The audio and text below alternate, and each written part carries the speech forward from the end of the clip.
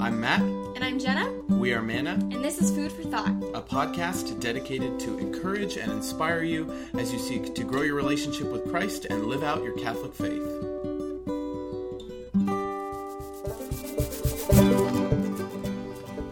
In this episode, we talk about our mama, the Blessed Virgin Mary.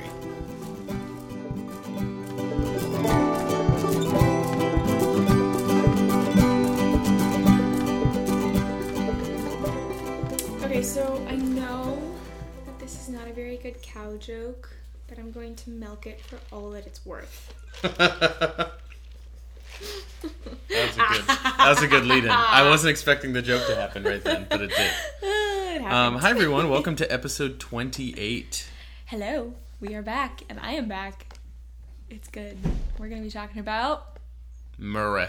But what is your joy, Jesus, Matt? My joy is that we have some awesome new Patreon subscribers and contributors. Pam Ortega and my father-in-law, Eric Jacobson, and mother-in-law, Kathy Jacobson. Thank you guys so much for your support. And also, I've just over the past couple weeks, like a bunch of people have been telling me just that like they listened to one episode of our podcast at a particular time. So I want to shout out to Liz and to Margaret as well. Thank you guys for listening and supporting the podcast and praying for us, and it's always awesome to hear that it's helping people. My junk is that I had like a crappy day at work on, when did I text you? Monday? Yeah. I think it was Monday. And it was just like a lot of little frustrating things all culminated in one day, and it was just like not a fun day. But my Jesus was, I just reached out to Jenna and a couple other people and asked them to pray for me, and I normally don't do that. I need to be better at doing that. Like I'm not good at being vulnerable and asking people for help. But when I did, like I immediately started feeling like people's prayers, and I just felt so much more at peace by the end of the day. And I was able to vent to someone. You called me. Like it was really good. So what about you? My joy is that yesterday I was changing Adelaide's diaper, and I got her to laugh like a full stream of laughter for a good 2 minutes. And I was if you hear that during the podcast, it's because both our babies are here. They're both here. Yeah. And I was laughing so hard that it gave me a headache. And then I was standing in my office, and Father Aristotle, shout out, came, and I had no idea that he was there. And he was standing in the doorway watching me the entire time. That's so something he would do.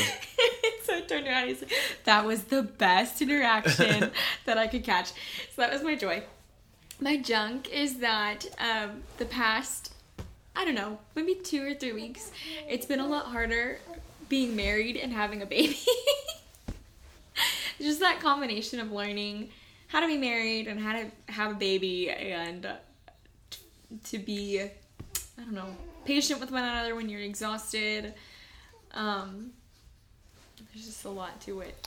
Lot to it. So that's kind of my junk. It's just growing and growth. And then my Jesus moment is that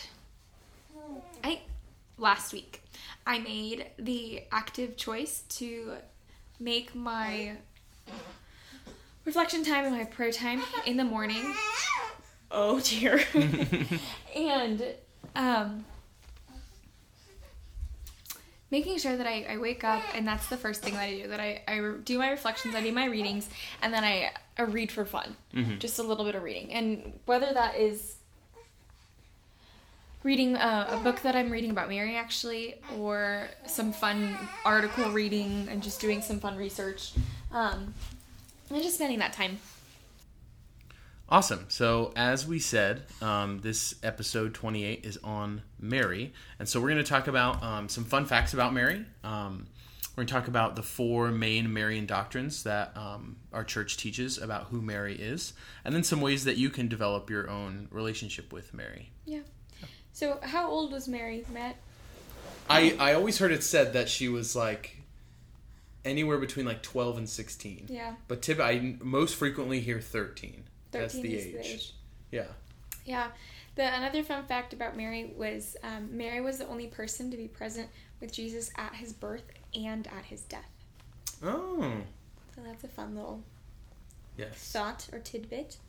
Interesting. Yeah. Only human person. Only human person, obviously. Yes. Come on.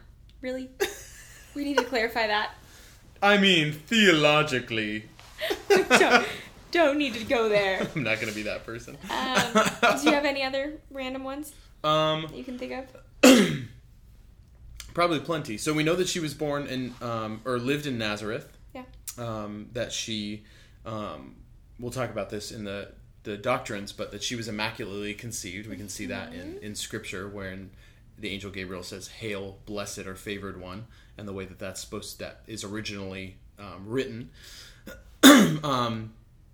And that Nazareth was a very small town, anywhere from 200 to 500 people, probably maximum.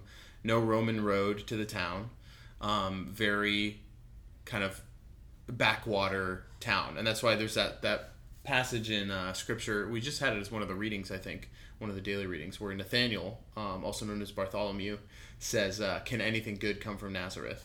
Because it's like known as this like kind of like almost like a trailer park town, like that would be the equivalent. And the job of the women at the time was to tend to the house, tend to the children, do a lot of making of clothes, of food.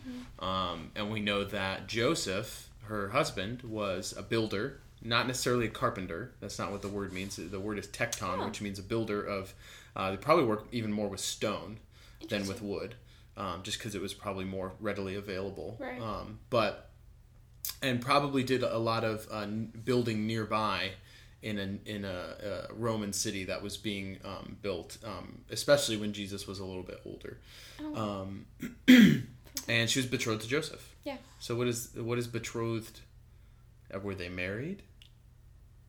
Were they married? They were married. Yeah, they were married. Were they?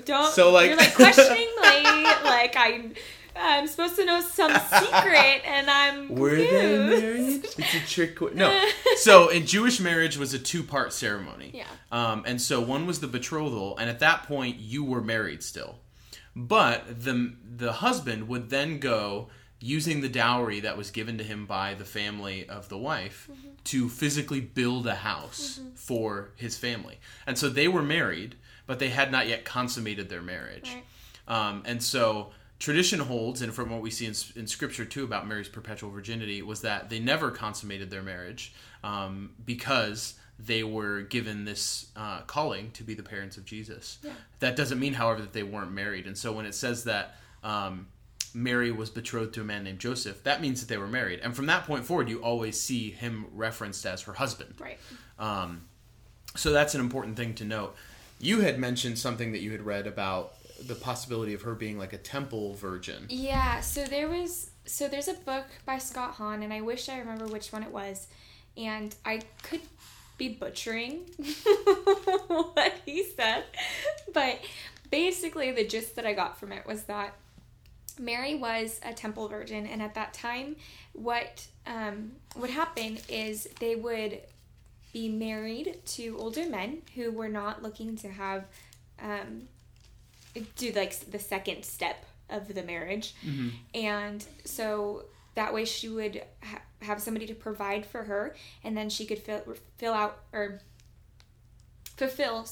vocation in being a temple virgin. And so I'm not sure what part of the Scripture or where Scott Hahn found this, but it was a really interesting tidbit that kind of brought to light why she could also be a perpetual virgin. Yeah, and why she was kind of set apart as this holy individual.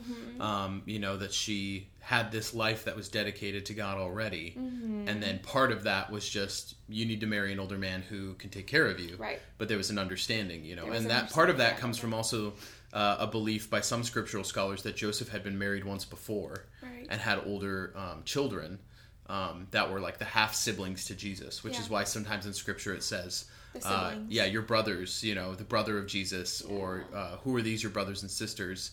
And a lot of times it's mentioned them questioning Jesus, and a younger sibling would never do that to an older sibling. And so they were either, the word sibling or brother is actually, it's a Hebrew word, adelphoi, which can mean relative. So they could be cousins. Right. And that's typically how it's explained. Like there's no real way to know if they were actual brothers, because the word can mean any relative. But isn't it a closer, because I was in studying this, it's actually a closer meaning to being like brothers and sisters rather than cousins.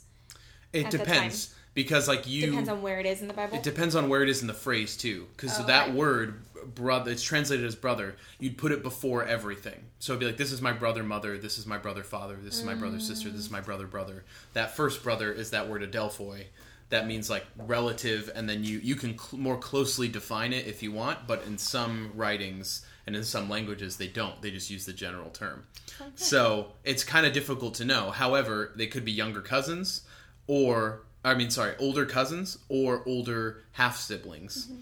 But we know that Mary did not have children before Jesus. Yeah. And there's no belief that she had children after Jesus. Right.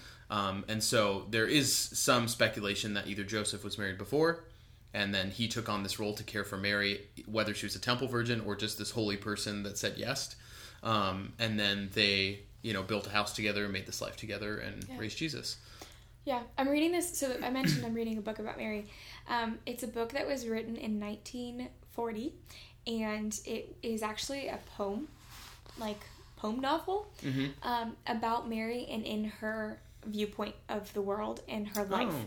And so it starts out with her walking out into like the streets of Nazareth and looking around and seeing her family. I feel like I've read this book. Oh my gosh, This sounds so familiar to me. So excited because I know nobody that knows about this book.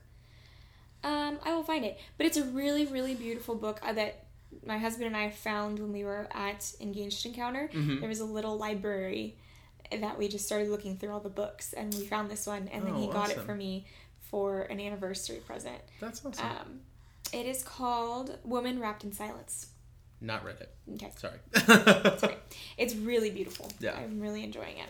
So anyways, other fun facts about Mary. Her parents' names were Anne and Joachim. That's something that... Yeah.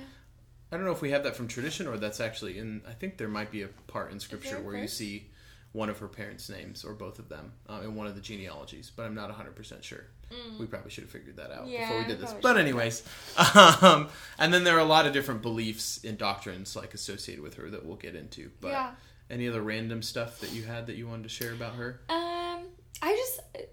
This kind of goes into some of the doctrine, but like Mary, she was, this goes into the doctrine. But she was free from all sin, and so she was. I love this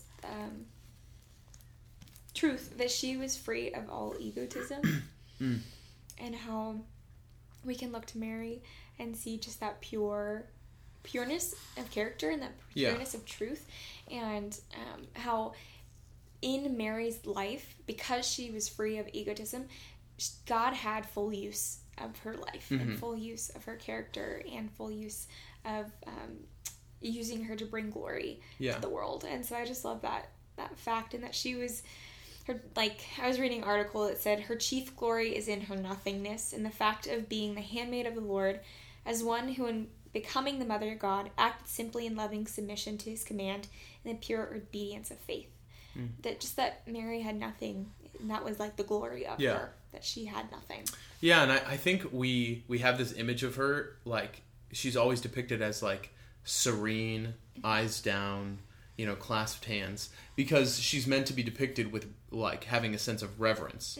But that doesn't mean that those things are indicative of her personality. Those artists are trying to portray this is someone to revere, And so, as Catholics, we don't worship Mary. No. And we don't pray to Mary. We don't say, Mary, can you please bless my life? No, we ask Mary, hey, can you, Mom, pray for me?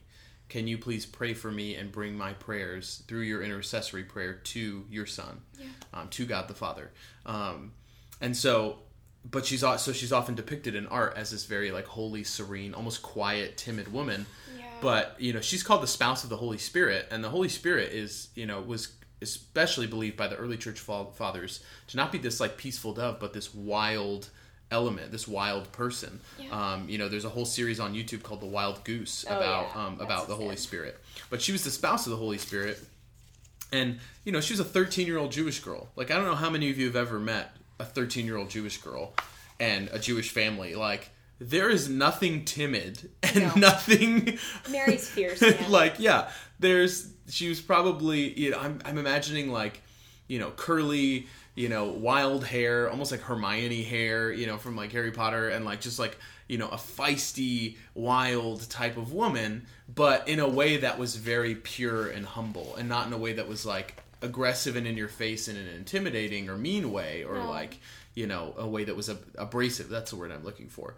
But a way that's like, she's going to fight for what she wants and what she believes in. And she knew what she was getting into when she said yes. And it wasn't just like oh, okay, I'll do this, because, I've been homeschooled my whole life and I don't know. Like, she's not like this tiny, against anyone who, I think I've said something about homeschooling on an episode before. I love homeschooling kids and families. But, I think sometimes we get that timid idea of who she was, and that's not at all, the reality of the type of person that would say yes to what she said yes to. Exactly.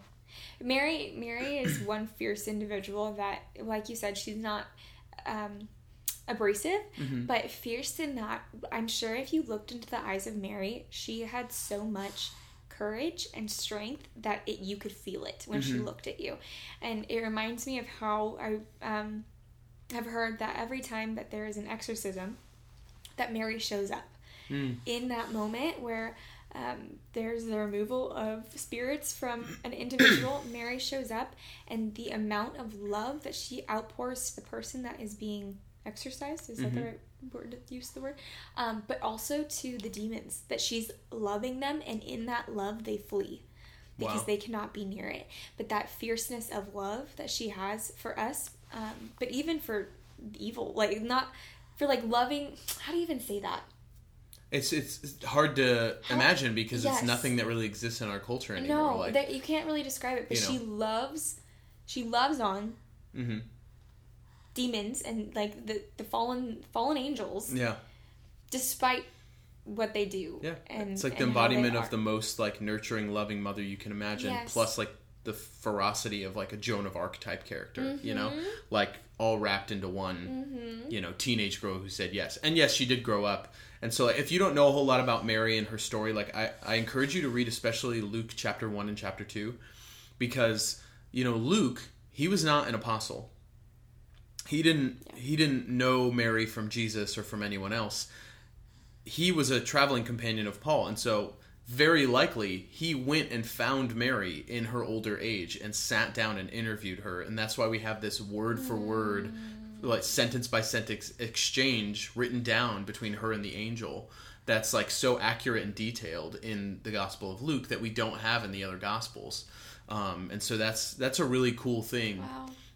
To see really what her experience was. Who else would have known that she traveled to go see her cousin? Who else would have known this intimate conversation she had with an angel? Who else would have known the details of their fleeing to Egypt and, finding Jesus in the temple? Those things don't appear in every gospel.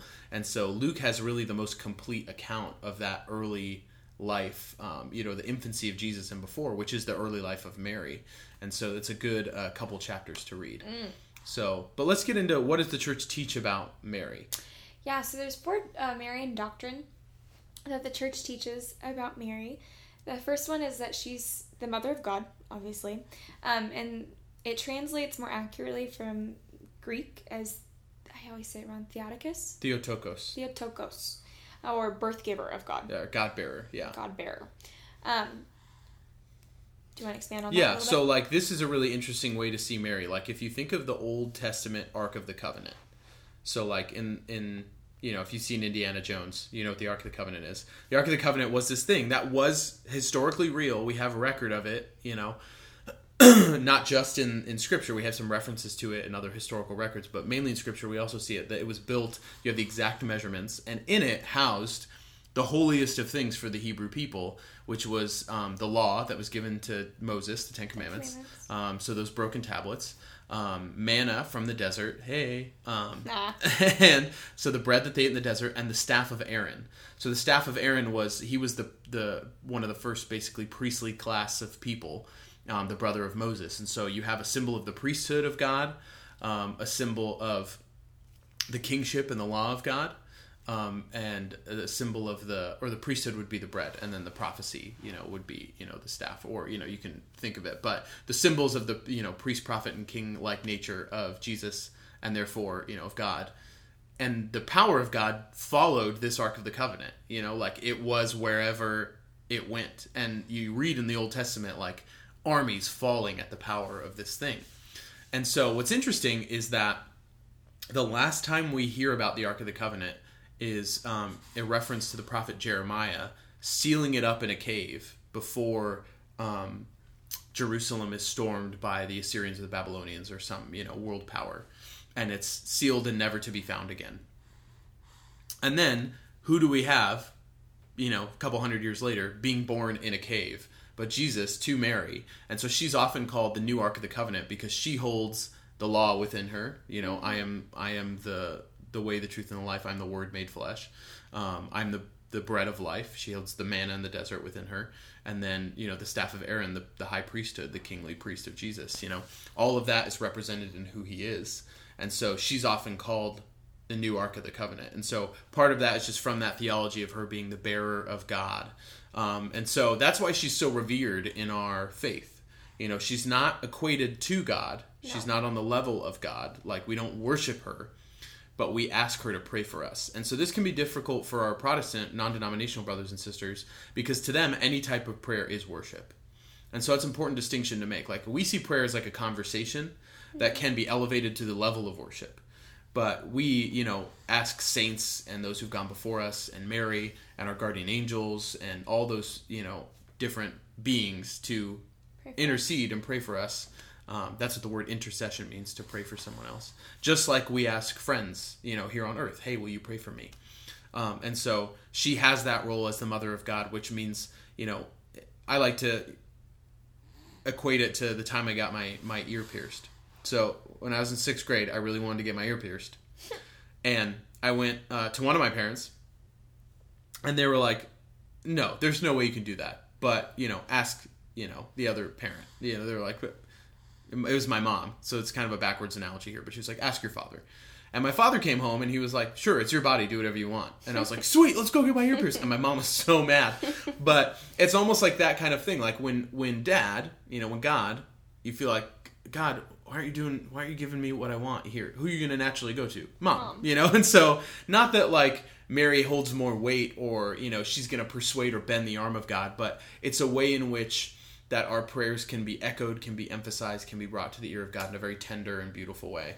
And someone who was the best disciple of Christ, of her son, that we can imagine, she can articulate what we need, even when we don't know what to say. Yeah, and another good example of how we view that is if a servant brought something to a king, like his chicken, mm-hmm. and it wasn't beautiful, and it wasn't ornate, and it wasn't good, the king might turn it away. But if he went to the queen would look at it and see the goodness in it, mm-hmm. and make it better by putting it on a platter and making it very ornate and beautiful, and then giving it to the king and showing him how good and how precious it is as a gift. So in that same way, we take our prayers to Mary, knowing that she's going to direct us to her son and to God and bring those things more beautiful and our prayers more beautiful. Yeah. So that's the first one. The second one is her perpetual virginity. Now, it can be said as ever virgin or simply Mary the Virgin, but it refers to the conception and birth of Jesus. Well, and also that she never, it mainly refers to the fact also that she never engaged in any sexual act. Like she never consummated her marriage or anything like that. She was a virgin her entire life. Yeah. So it was a continual thing. But I was talking to my husband about this morning. It also means that her womb never opened. What do you mean her womb never opened? She never, gave birth. Her womb never opened. There's theological debate about her womb never opening, like giving birth. Well, how did he come out? I don't know. He has to. No, I've talked to a priest about this, and they yeah. I don't understand that at all. Okay, I don't either, but I've talked to multiple people about it, and it's a thing. All right, well, if you're one of these womb truth people... Research. Don't trust me, and if you think I'm stupid, it's cool. I'm fine with that, but I've talked to multiple people about this, and it's a thing. Her womb never opened. Yeah. I don't know. The baby'd still be in there. Like, that's the thing that I'm like, well, your womb has to open to get the baby out. How did the baby get in there? Well, it was, she was immaculately conceived. So why can't the other side happen? Because it says in Scripture, Mary gave birth to a son named Jesus. Like, no, but she conceived a son. Yeah, but it says by power of the Holy Spirit. It doesn't say through the act of that we're having this consensual sex or something. I know. I'm just saying it is something I heard. It's never something I heard before, so I'm trying to wrap my head around it. I know. I can't wrap my head around it either. It is something I heard. It's not. I'm not like 100% truth about it. Well, now I'm imagining like, Shadow Cat from X-Men who can like walk through walls and Jesus is just like, like comes out of the womb like kind of swimming in the air and then into her arms. I need to find it, but a priest told it to me and I believed him. Part of me doesn't like that because like Mary knows the messiness of motherhood. Okay. And like the messiness of birth, like the blood and the water, just like when Jesus was pierced on the cross and the blood and the water flowed out of his side. And so there's a connection from birth to death and Mary being there at the beginning and there at the end. Yeah. And life came forth from her womb and now comes forth from him. Like there's this whole theological connection that's more rooted in her giving actual physical birth and the pains of childbirth that were caused because of the sin of Adam and Eve. And she's considered the new Eve that she is now accepting the suffering of, that then carries to the suffering of her son dying on the cross, There's all this, like, theological connection. But wouldn't we received the pains of... Well, I guess that's right, huh? Yeah. That's the punishment that is given to Eve. And the punishment that's given Adam is that you will toil through thistle and thorn, and you will cultivate your own food. No, but she was supposed to be the new Eve that didn't have those... It doesn't mean it doesn't say that she wouldn't have them. It just says that the serpent will be, crushed under the heel of her offspring. That's kind of the prophecy, the first prophecy about the Messiah that happens in Genesis chapter 3. So, I don't know if anyone knows about this, please tell us because because I really want to know, because it was told to me and I feel like it was told in a really cool way to you that we're not remembering getting out of this, because I feel like there could be something there. Yeah. But my mind isn't understanding it. No, it's okay. So. It's just, I don't know. But anyways, Mama was a virgin. Let's call Catholic Answers. You'll see this in Scripture sometimes where it says, until that time, Mary had not conceived of a child, or Mary had not had any relations with a man up until that time. And so people will say, okay, up until that time, that means she eventually did. Right. And that's not actually what the word that's used in the original Greek means. I don't remember the actual translation, what the Greek word is.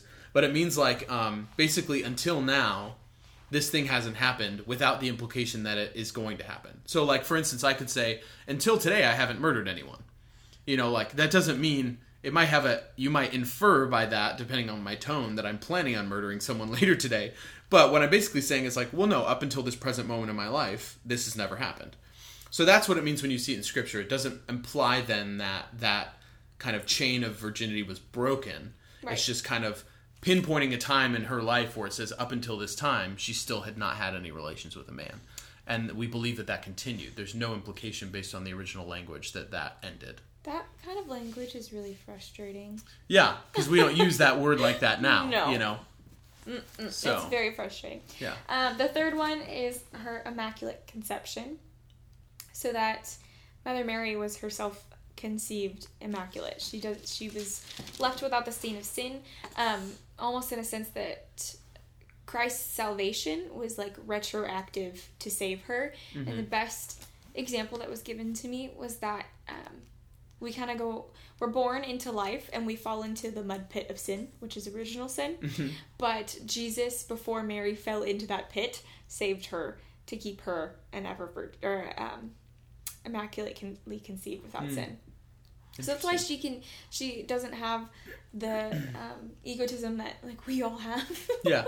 And she's holy, and she was open to doing God's will and to trust him wholeheartedly, despite knowing what could come of her life and what could happen to her life, and just how pure and good she was. Yeah, and it's important to note, too, sometimes people, I think, will say, like, oh, well, Mary, she was immaculately conceived, so of course she said yes. Like, it was easy for her. You know, like, she never had any reason to say no. But the same can be said of Adam and Eve. They were created with the preternatural gifts of immortality, infused knowledge, and innocence. Like, they had never sinned. They didn't have original sin. But they were still given free will to choose, do you want to obey God or do you not? And so Mary still had that free choice. She could have sinned. Right. The only doctrine, the only thing this doctrine says is that she was preserved of the stain of original sin, so that the vessel, her bodily vessel by which Jesus entered the world, could be completely spotless and clean as he is. And we see evidence of this in Scripture in Gabriel, the Archangel Gabriel's greeting to Mary in Luke 1:28, where he says, where it says, "And coming to Mary, Gabriel said, 'Hail, favored one, the Lord is with you.'" And favored, if you take that word, it's a conditional verb, meaning that it basically sometimes is translated as blessed one, but it is something that basically has a past tense. It's conditional in the past, basically saying one who has already been favored or one who has already been blessed. And so the Greek word is kekaritomene, and you can look that up. We'll put the thing in the show notes, but it basically translates to one who has been filled with grace or one who was previously blessed. And so he's not saying, hey, you're holy right now, like, hey, you're super blessed right now because of what I'm about to tell you or because you're great and you haven't sinned. He's talking, referencing the fact that she has been pure and spotless since her immaculate conception. Nice. So the last one is the Assumption. And when I was reading this article, it made a distinction between the ascension of Christ and the Assumption. So Jesus, he ascended into heaven as a sign of divine power, but Mary, she was elevated or assumed into heaven by the power and grace of God. So, yes. So it's like the difference between going up the stairs or taking an elevator. Like going up the stairs, you are ascending the stairs because it's by your own ability you can climb them. Right. But if you're in an elevator, you have you press the button, but like the power of the elevator brings you up. Right. You are being assumed up to higher levels, Yeah. So that's where we get that distinction between Mary is not on the same level as Jesus. Like Jesus, by his own power, ascended himself into heaven, whereas Mary needed to be brought up or assumed by the power of God into heaven, body and soul. And so we've seen that happen in Scripture before with Elijah, and there's another person who it happens to in the Old Testament. I think Enoch or Enos, very early in the Old Testament, that are assumed body and soul. They don't experience physical death or leave any human remains. And what's interesting is that no church ever, as far as I know, in the history of mankind, despite them debating about the bodies of the apostles and where they are, has ever claimed to have the remains of Mary or Jesus. Yeah. No church ever had any legend or rumor that they had those remains. Yet churches debated all the time about early church fathers, especially the apostles, the people that were close to Jesus, where their remains actually were. And even pieces of the true cross, pieces of the true ark, like all these things, like you'll find them all over the place. And churches will be like, no, that's not real, ours is real. But never about Mary, which is so interesting. Yeah. That's very interesting. Yeah, so those are the 4 Marian doctrines of our church, and just kind of giving us an insight into Mary's life and who she was and how God set her apart in this design for our salvation. So I kind of wanted to give my own testimony about Mary, because when I was younger and people talked about Mary or people talked about praying the rosary, I always looked at it as, and I think this is very common, as, oh, that's for old people. Yeah. Or that's for like when I get older in my faith. And it wasn't until, I started really looking into Mary and who she was, and I kept hearing about 33 days to morning glory. And somebody close to me had done it before, and they said how much it had changed their life. And so I thought, okay, well, I need to grow in my faith and I need to branch out, and Mary seems like a good place to start. And so I started on this journey of 33 days to morning glory. Can you say a little bit of what that is if no one knows what it is? Yeah, it's a consecration. It's a walk through of a consecration to Mary. And you take 33 days to focus on 4 different saints. Mm-hmm. Yeah, 4 different saints. Saint Teresa.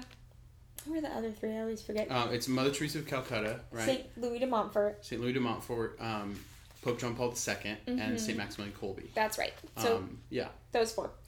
And you take each day and you do a reflection, and you can... the goal is to pray a rosary every single day of it. You don't have to, but it's good, obviously. Yeah. But you learn about Mary's life. You learn about how when you consecrate yourself to her, you are basically giving her all of your prayers, all of your intentions, and she's taking that grace and that glory and directing... How do you explain that again? You directing it where it is most needed. Yeah. And like telling her that you trust her in those things, that she will give those that need it the most. It's entrusting to her your efforts and your intentions and, all your desires in prayer, so that she can impart those graces to those people who need your prayers. Right. As she sees fit, basically as she sees where the most need is. So it's a consecration to Jesus, but through Mary. Through Mary. Yeah. Through entrusting your life and your prayer to her. I was trying to see if I had something about that, but I'm going to skip it. Anyways, so I started this consecration not knowing that I believe it was the day that I started my consecration, we had actually conceived our first child, Francis. And as I was journeying through this consecration, my heart was like breaking with Mary and moving with Mary and learning to love Mary as a mother, and getting to know her life and just getting to know this depth of prayer that I hadn't really encountered before. And on my last day of the consecration, I actually had a miscarriage of Francis, and if I hadn't been going through this process with Mary, I would not have gotten through the healing that I needed to kind of heal from miscarrying. And knowing the breaking of Mary's heart helped me, it carried me through that brokenness and carried me through that stage of grief. And just knowing that I could lift up my child to God and knowing that he would be okay, obviously. But there's just such a brokenness that you feel, and Matt, you know this too, when you miscarry a child, that you don't get to know them. And through having this consecration and through this walk and this journey, I felt like I did get to know him in a way. And so I became to love the rosary, love praying to Mary. And I don't pray my rosaries often as I should anymore, but I always ask Mary to intercede, because I know the power and the strength that she has, that and the grace that she can bring. Later. And so the other morning, wow. These baby farts are intense. My child is pooping on me. The other morning, I sat down, and it was the sorrowful... Why was it? It was her day. I can't think Our Lady of Sorrows? Our Lady of Sorrows. Thank you. And so, I had never prayed the Sorrowful Mysteries before, or the seven sorrows of the Mary. I can't talk right now, man. I'm too distracted. And I sat there, and my heart was broken once again, and just like sobbing my eyes out at 5 o'clock in the morning, because I couldn't go back to sleep. If you've never had a relationship with Mary, if you've never kind of broken open her life and discovered who she is and how she is just a mother that desires to direct us to her son and to show us the beauty of his life and the brokenness that she's felt, and how she can walk with us in those broken moments, and those moments where our heart aches, and how she just knows that grief and that sorrow, but also she knows that joy and that beauty of relationship with her son. I strongly encourage you to jump into that, and an easy way to do it is the 33 days morning glory. An easy way to also do it is just focusing on the mysteries of the rosary and looking at the life. I don't know, Mary is just such a strong piece in my life that I don't know where I would be without her, and if I didn't have a relationship with her. So yeah. And it's that piece too, like, if you struggle with your relationship with God the Father because of the relationship with your earthly father, like, to recognize you have a perfect, loving Father in heaven. It's the same thing with Mary as our mother. Like, she kind of is our adoptive mom in that sense. Yeah. You know, God has elevated her to this. She has the title of Queen of Heaven and Earth, which is linked to her assumption into heaven. Like, that she's not on the level of, you know, God the Father, but she has kind of like the chief role among the saints and angels as intercessor and as one who we can go to as our mother to pray for us and to tend to our needs in that prayer. And so, like, if you're a parent, if you have kids, like, a relationship with Mary is going to be really natural and really fruitful, because you're going to be like, wow, someone understands. Like, someone understands, and they were able to do this, you know, while still being faithful, and, like, can encourage me in humility, you know, and understands the mess of parenthood, understands the joys and the struggles of it. But, you know, if you want to have a relationship with her, talk to her, you know, and maybe it's as simple as, like, Mary, pray for me, like, Mom, pray for me, and having kind of that tender relationship or name with her, just calling her Mom. You know, the rosary's good, but maybe that's, like, a lot for you to maybe you don't know how to pray the rosary super well.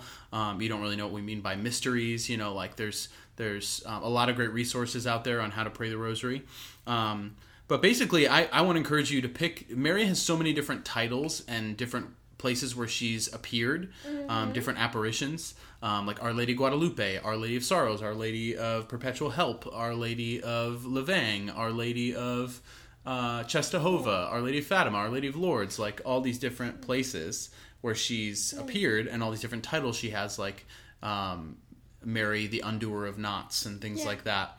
And so picking one that you really relate to, or that really resonates with you, maybe because of your cultural heritage, or because of whatever emphasis that she revealed that she has in that apparition, and getting a medal or a holy card, and kind of just, like, letting that be your image of Mary, and just constantly kind of being in conversation with her and God simultaneously, just like you're sitting at the dinner table with your parents.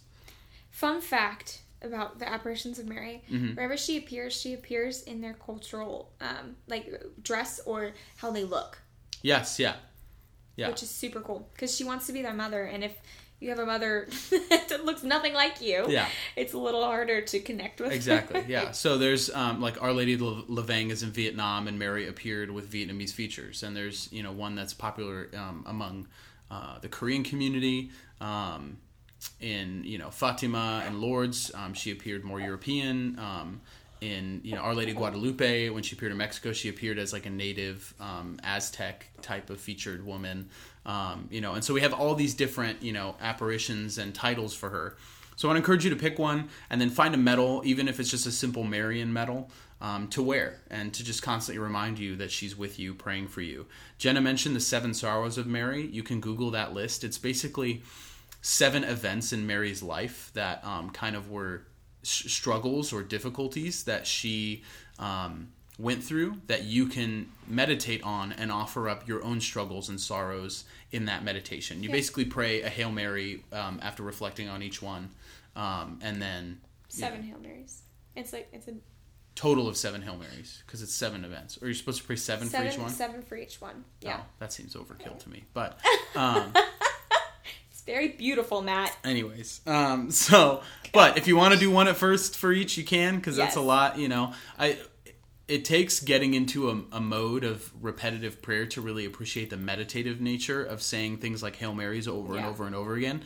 And so if you're not there yet, build your way up. Start with 1 for each sorrow, then 2 for each sorrow, then 3. Don't feel bad about it. Yeah. Mary's not going to be like, well, you didn't pray 7 for each one, so I'm not going to listen to you. That's not how she works. And then if you feel like you really are ready to have that, you know, consecration to Jesus through Mary, and really devote your life to having, you know, a completely dedicated relationship to God through the guidance of Mary, do the consecration. You know, there's a pamphlet version of 33 Days to Morning Glory. There's the book that Father Michael Gately wrote called 33 Days to Morning Glory. Or you can go and find one of the original writings of the saint that we're talking about today, who is St. Louis de Montfort. And he really came up with this idea of consecration. And his books, like Secret of the Rosary, Secret of Mary, True Devotion to Mary, in those books are a lot of different ways. I can't remember which one actually has, like, the rules and way for consecration that he came up with. It's a gray one. Yeah, but one of those. True Devotion to Mary, The Secret of Mary. Total Consecration. Or The Secret of the Rose. Is it called Total Consecration to Mary? I believe so. Oh, True Devotion to Mary. That's probably what it's also translated as. Yeah. So if you want to find that, that will give you kind of the instruction. But he's a really cool saint. This is kind of the only thing he's really known for. He lived in the late 17th and early 18th century, so 1673 to 1716. His feast day is April 28th, which is the day he died. He is the oldest of 18 surviving children. So his parents probably had more than 18 children. Some of them miscarried, died in their infancy. But he was the oldest surviving of 18 children. I'm sorry. What? Yeah, crazy. So his uncle was a priest. And so that allowed him to get educated by the Jesuits from a young age, beginning at 12. And when he eventually became a priest, he really wanted to go do missionary work. But he really struggled because he wasn't being placed where he wanted to be placed. They kept putting him, in simpler types of places. He wanted to go out and change the world. So he started doing local missions where he would emphasize this devotion to Mary. And that led to forming what was known today as the Company of Mary.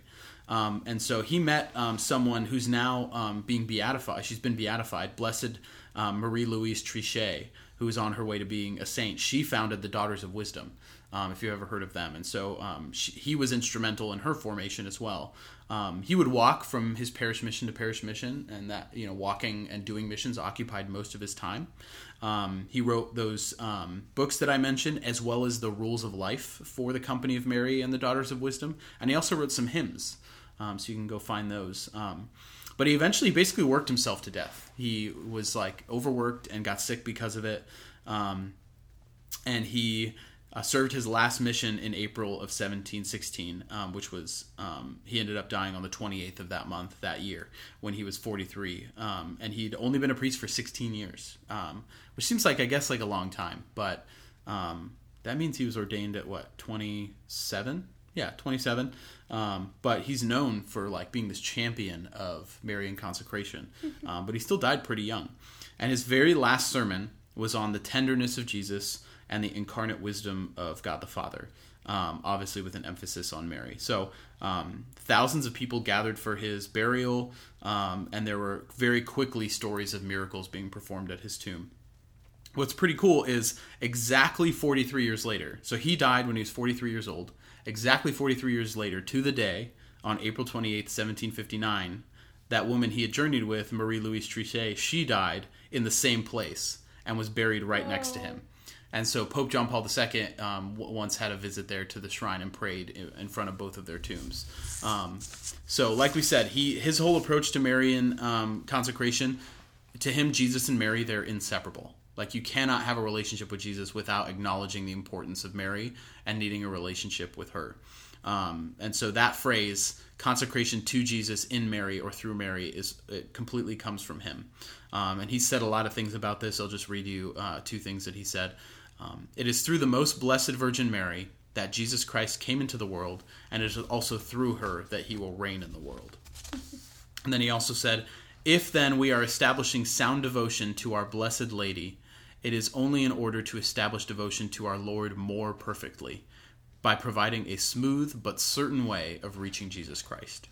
And so a lot of times I think people, they'll get on the bandwagon with these consecration things, or some even cultures have an apparition of Mary that they hold very near and dear, and they almost elevate Mary above Jesus in their own devotion. And it's clear in everything that we read about the consecration and our relationship with her that she's inseparable from our relationship with Jesus, but Jesus is always the center, and she's leading us to him. And so if you ever in a moment of prayer where you feel like you don't have the words, you don't really know what to say, you feel distant from Jesus, maybe if you need a kind of a matriarchal figure or a nurturing figure or presence to kind of lead you or pray for you in a way that you haven't really felt in your relationship with God, Mary can fill those roles so beautifully. I believe the majority of saints all had a devotion to Mary. Yeah. Which is so crazy and so beautiful. So, start your relationship with her. Yeah. And she will guide you. And I believe it said that almost all images or art done of Mary, she's never drawing attention to herself, but she's always redirecting it to her son, and in that same way, she will never, ever, ever draw you close to her only to keep her to yourself. She will always draw you to the heart of her son. Yeah, and that's beautiful, because even if people have a misunderstanding about the role of Mary, she's always going to bring that, bring it to her son. So we encourage you, have that relationship. The reason so many saints had it is because they knew you can't have a relationship with Jesus without understanding who Mary is. And it's like, it's not that they did this extra thing. They just understood the whole of what it meant to have a relationship with Jesus. So we pray that blesses you and that encourages you as you dive into who Mary is. If maybe she's not someone that you commonly ask for prayer or think about, maybe now that can bless and enrich your life. And so if you have any suggestions for episodes or content, please let us know. A big thank you again to our new Patreon subscribers, Pam and Eric and Kathy. And sorry, Hannah, are you not getting a shout out? At you. Yes. So I just like that we're talking about Mary and we're both sitting here holding babies. But you can become a supporter on Patreon as well for as little as $1 a month. You get access to previews of every episode, including member-only content. And then please like and share. What's wrong? You don't like it? Like and share us on Like and share, yes, the episode on social media. Review us on iTunes, Stitcher, Google Play, wherever you're listening to our podcast. And until next time, know that we're praying for you. And we will see you in the Eucharist. Hooray! Bye, guys. Bye.